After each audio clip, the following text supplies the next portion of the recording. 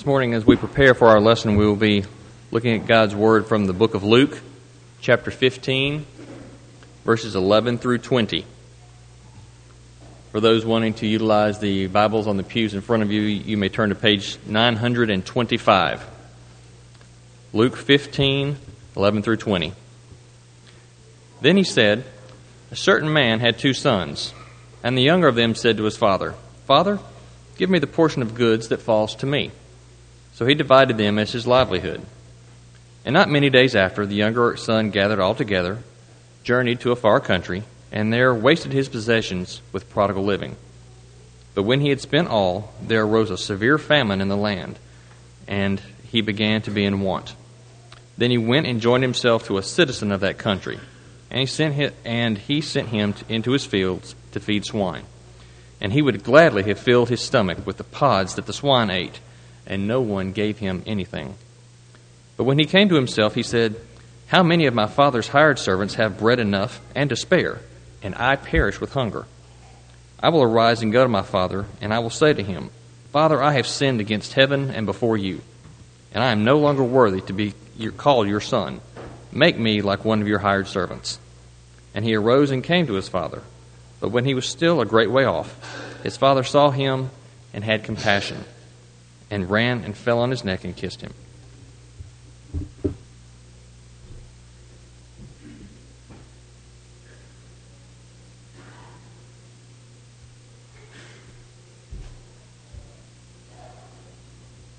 Good morning. It is good to see each of you. If you're visiting with us, we welcome you again. It is great to have you. It encourages us by you being here, and we hope that we can encourage you. It is good to have the new families with us this morning. We look forward to worshiping and serving God together with you. A good old southern gentleman was on the road, and as he was traveling along, he had a flat tire. Pulled off the side of the road. He proceeded to get out of the car, looked down the hill there, and he walked down in the grass, and he picked some wildflowers, and he placed them in the front of his vehicle, just out in front, several feet up the road. He went back down and picked several more wildflowers, and he came back and he did the same thing, placing them this time to the rear of the vehicle. And then he went and he was seated in his car waiting for someone to come by and help him. A few minutes, someone coming by, observing this strange scene, stops and says, "Do you need some help?" He says, "Yeah, I have a flat tire." And he says, "Well, I can help you with that." He says, "But curiosity question, what is up with the bouquet of flowers on each end of your car?" And he says, "You know what they always say, if you break down on a busy road, you're supposed to put some flowers in the front of your car and some flares in the back of your car." Now, I tell that comes very close to home for me. When I left Middle Tennessee and moved to Long Island, New York, I just had to say one sentence, and immediately people would laugh, and then people would say, "Where are you from?" And the idea that I always felt was that I always felt like a foreigner. I felt like one in a far country, because in just a moment of conversation, people immediately wanted to know, "Where are you from? Where are you from? Are you from Georgia, Alabama, Texas, Tennessee?" They'd start naming a lot of the southern states. Today, we study about a far country. But we study about this far country in the context of one of the most beautiful stories ever written. As a matter of fact, Charles Dickens said that it was the finest short story ever written. A commentator says that it is a story that is divinely tender and humanly touching, more so than any story that has ever been recorded. You see, when we think about the story that oftentimes we call the prodigal son, it's found in a parable that has 3 stories.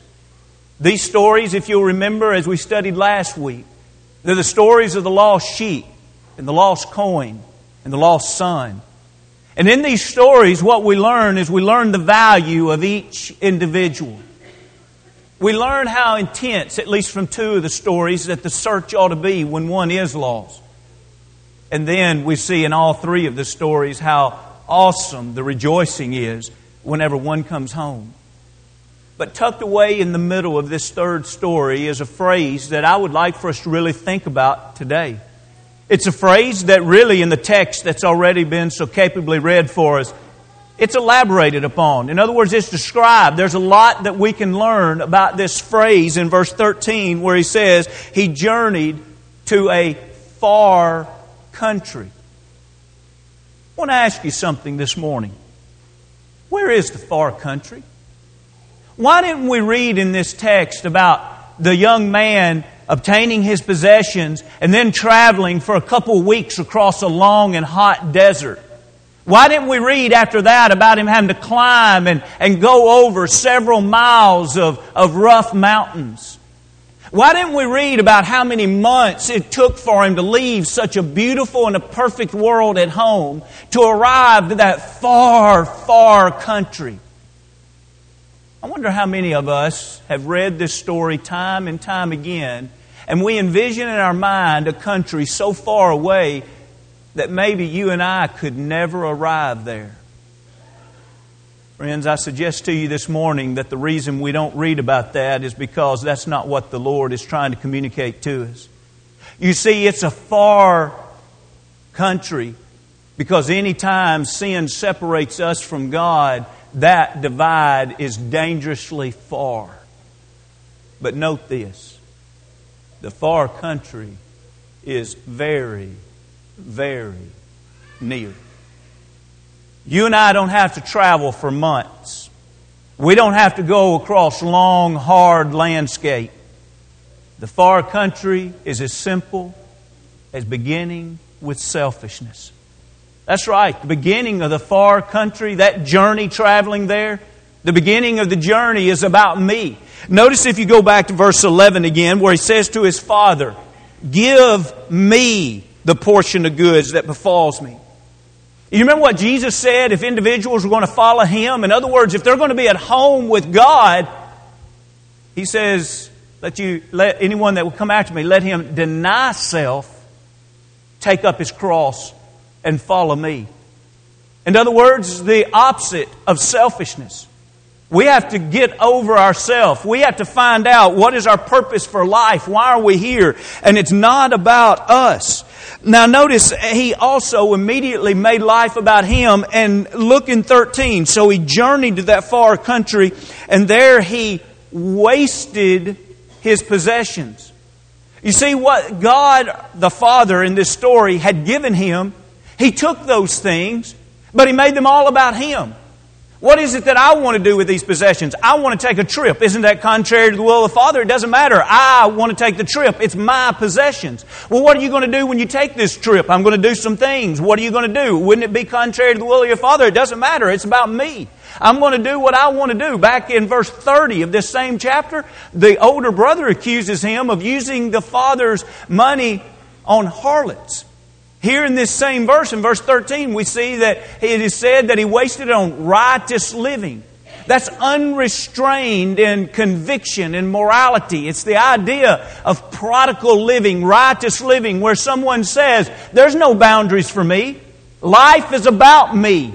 Whatever I believe will satisfy me. I'm participating in it. I don't want to hear a debate about right and wrong. Keep in mind, this is about what I want. It is about me. How dangerous is that? How long does it take to do that? How long does it take to use the possessions God has given us in a selfish way? However long it takes, that's how short the journey is to the far country. When's the last time you've used your car to serve God? When's the last time you've gone on a visit in your car to encourage someone? When's the last time you've offered someone a ride to a doctor's office that needed a ride in your car? When's the last time you brought someone to worship service or Bible class in your car? When's the last time you've used your car for the glory of God? When's the last time you've used your home, your house, to the glory of God? When's the last time you've used any of your possessions? Your money, whatever possessions God has placed in your hands and in your life. When's the last time we've used our energy, Now I realize among this group that there are many that could just list time after time the way you've used your life, your possessions, and etc.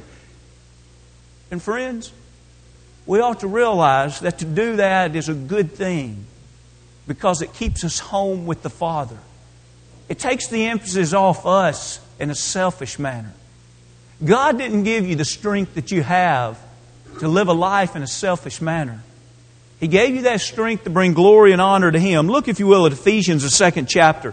Early in the year, we had a sermon specifically about this, and we began that sermon and looked heavily out of Ephesians 2 and 10. And you remember how we dissected this verse, and it's a beautiful thought about our purpose for life. Why did God make us the way He made us? Why did He give us the things that He did give to us? Why did He give us the abilities and etc.? Ephesians 2 and 10, he says, "For we are His workmanship, created in Christ Jesus for good works, which God prepared beforehand that we should walk in them." It's good for us to remember where do we come from. We're a creation of God. God made us the way He made us because He wants us to be that way, because He has good works in mind that He wants us to be a part of. He wants us to use all that He's given us to glorify Him. But if we become selfish about that, we begin to use all that we are and we begin to use all that we have in a selfish manner. It's about me. It's to make me look better. It's to bring attention to me. How far is that far country away?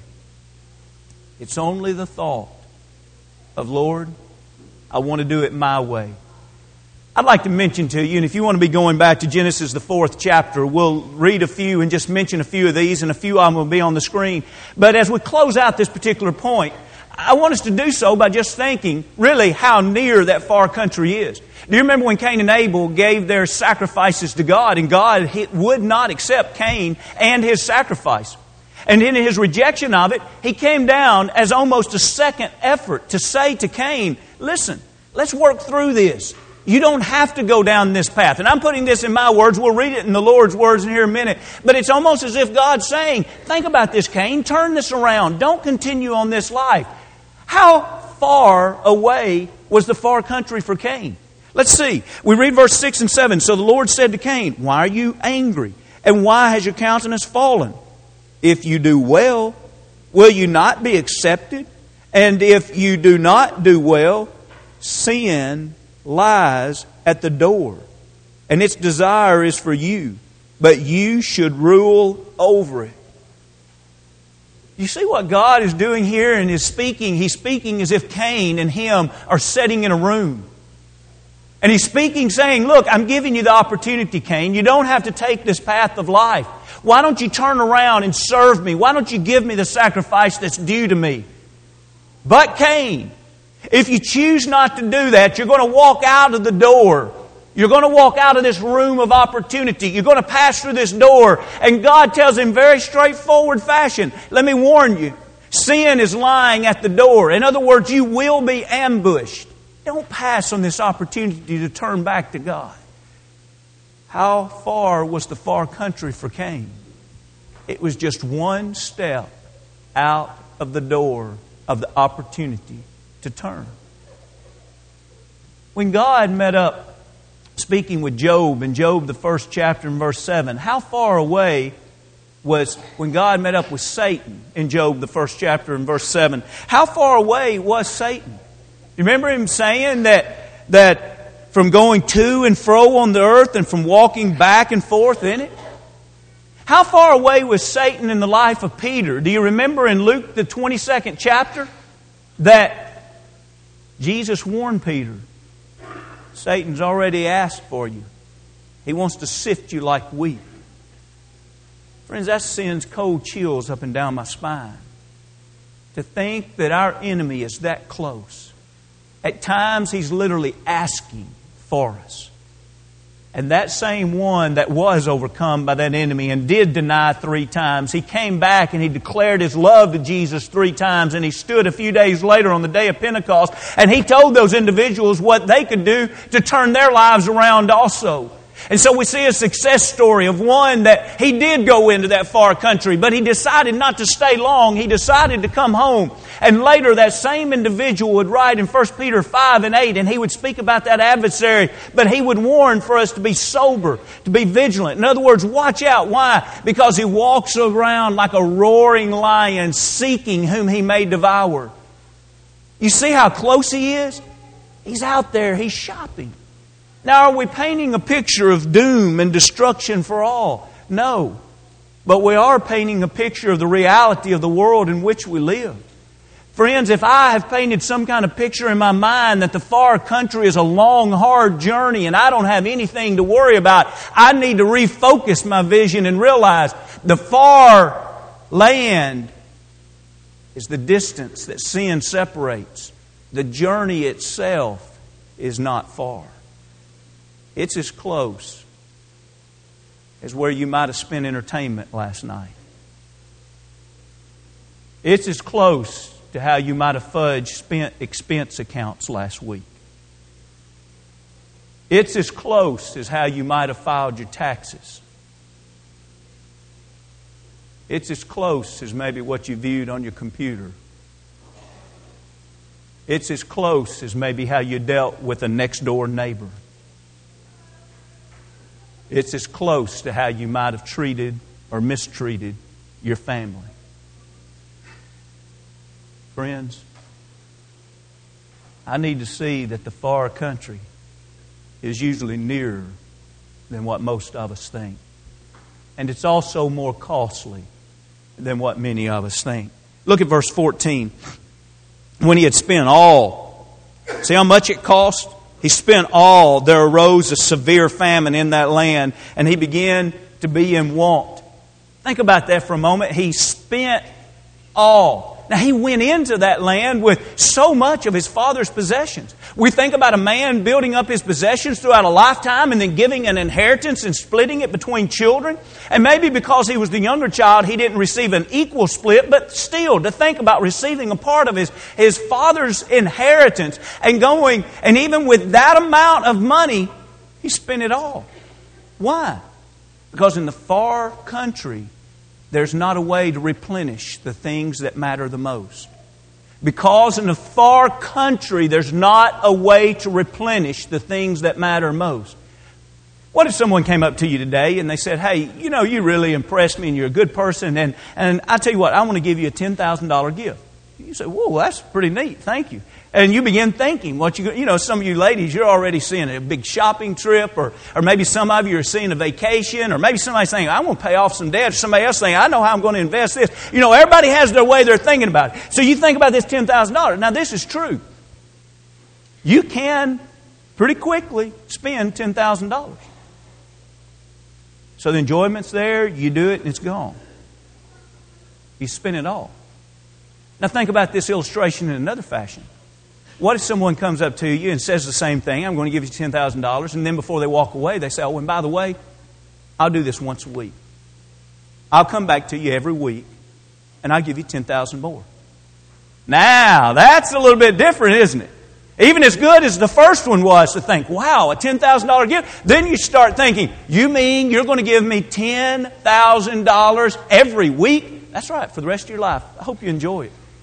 There's a tremendous difference in those two. What did this young man do? This young man took a very generous gift of having his inheritance given to him early. And he went out, and you know what? That generous gift was gone because he left the source of the gift. How many have we seen that have enjoyed the spiritual blessings? We've seen them enjoy relationships in Christ's family. We have seen the great reward of living the Christian life. And they take the enjoyment of all of that and they slip away and they go out into the world. And even for a period of time, they have joy because they're still living off of some of those past relationships. They're living off some of those past blessings. But you know what? Before long, the famine comes. All is spent. You know, when Jesus spoke in John the 10th chapter, about this abundant life. He says, I am come that ye might have life and that ye might have it more abundantly. Look back in John, the 4th chapter, when He spoke to the woman at the well. I want you to think about the resource here that we have in Jesus Christ. In verse 13 and 14, He says to the woman at the well, Jesus answered and said to her, whoever drinks of this water will thirst again, but whoever drinks of the water that I shall give him will never thirst. But the water that I shall give him will become to him, now notice this phrase, a fountain of water springing up into everlasting life. Lord, what are you? He says, I want you to see that I'm one. I'm a well that if you stay with me, I'll continually quench your thirst. I'm a well that I can offer eternal, everlasting life. Lord, what if we leave you and we go to the far country? You will not have a continual resource of what you need. It'll be spent. You see, that's the power of even thinking about the power of the Word in 2 Timothy 3, 16 and 17. 16 tells us that all Scripture is inspired, and then 17 tells us that the man of God may be complete, thoroughly equipped unto every good work. When we leave the Word of God, where do we go? We go out into a far country. Well, what happens when we leave the Word of God? We don't have the wisdom that we need. We don't have the knowledge that we need. And we make some really foolish mistakes. And we can kind of scratch our head about someone else and say, why do they do that? Well, they do it because they do not have the resources that they need out in that far country. Or we can wake up ourselves if we find ourselves out in that far country and say, why do I keep making the dumbest mistakes? Because out in that far country, I do not have the resources that I need. As a matter of fact, when we stay home, look at 2 Corinthians, the 9th chapter, not only do we have all of these spiritual resources and we have the resource of eternal guidance through the Word of God that gives us eternal truth, but you know, in 2 Corinthians, the 8th chapter, we have that beautiful chapter about giving. And it really is a beautiful chapter about giving. He continues that same thought about giving in the 9th chapter, and it's in the 6th verse that he teaches us that if we give just a little bit, He'll give us just a little bit. If we give a lot, that God will give us a lot. And so it's in the next verse that he says, now I want you to have a plan in your heart. I want you to decide how you're going to give. And I want your attitude not be of necessity, oh, I've got to do this, or grudgingly, I don't want to do this. He says, I want you to enjoy being a giver. Now, as we're thinking about this resource, that's just a continual, everlasting resource. Notice verse 9. Notice verse 8. And God is able to make all grace. And the grace here is talking about the gifts that God gives us. So God is able to make all gifts abound to you, that you always, having all sufficiency in all things, may have an abundance for every good work. You know what God is saying there? If we'll stay at home, avoid the far country, and we'll be generous givers, God will continue to give to us so that we will have what we need to give to every good work. I've wondered this, and I've been asked this. Do you think God literally means that? That if in faith we go ahead and give to every good work, that God will make sure that we always have enough to give? Now we're stretching our faith for most of us. I've never seen a time that God has been wrong about anything. The question is my faith go deep enough in the well of the Lord that I believe it and that I'll practice it?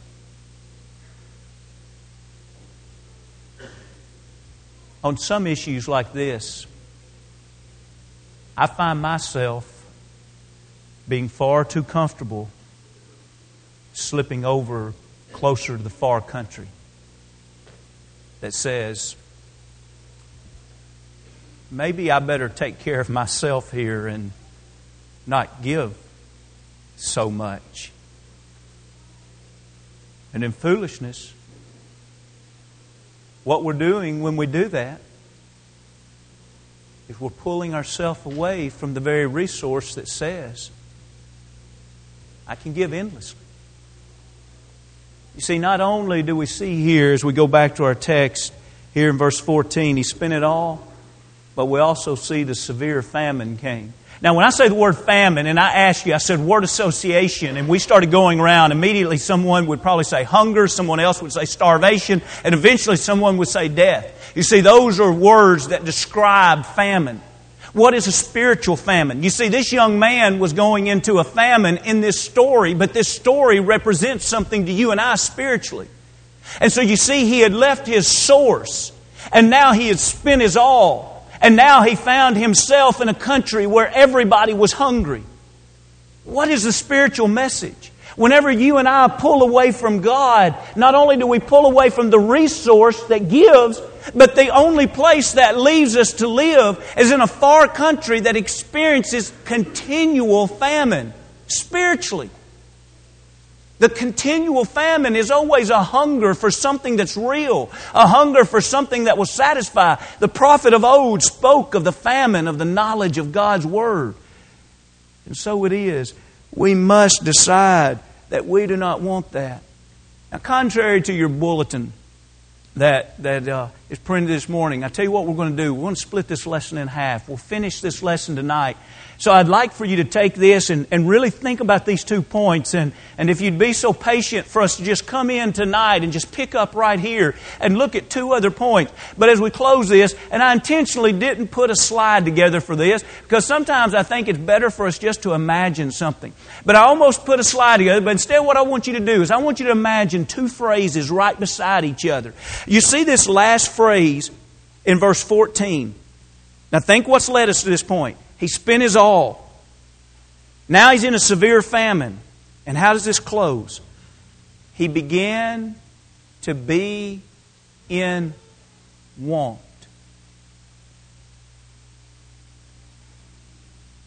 The Lord is my shepherd. I shall not want. Which country? Home with the shepherd, with God. He provides. He protects.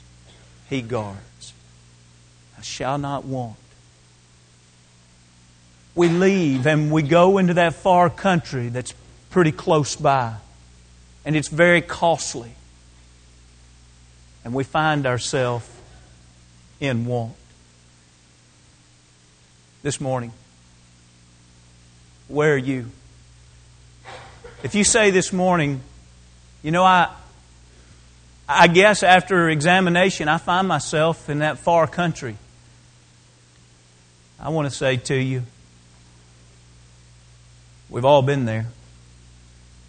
We've all been there in the sense that we've been separated from God. And the only ones here this morning that can say, I'm back at home with God, it's those that have been redeemed. I want to urge you to not stay in that far country. It costs too much. There's too much pain. I want to encourage you to come home.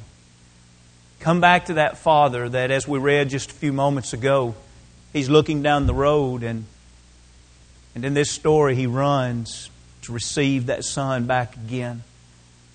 What a beautiful thought. This morning, if we can help you in any way on your journey back to God, if you need to be baptized into Christ for the remission of your sins to come to God in the first place, or if you have come to God but yet something has separated you, are you ready to repent of it and confess it? And let's pray forgiveness. If we can help you in any way, come.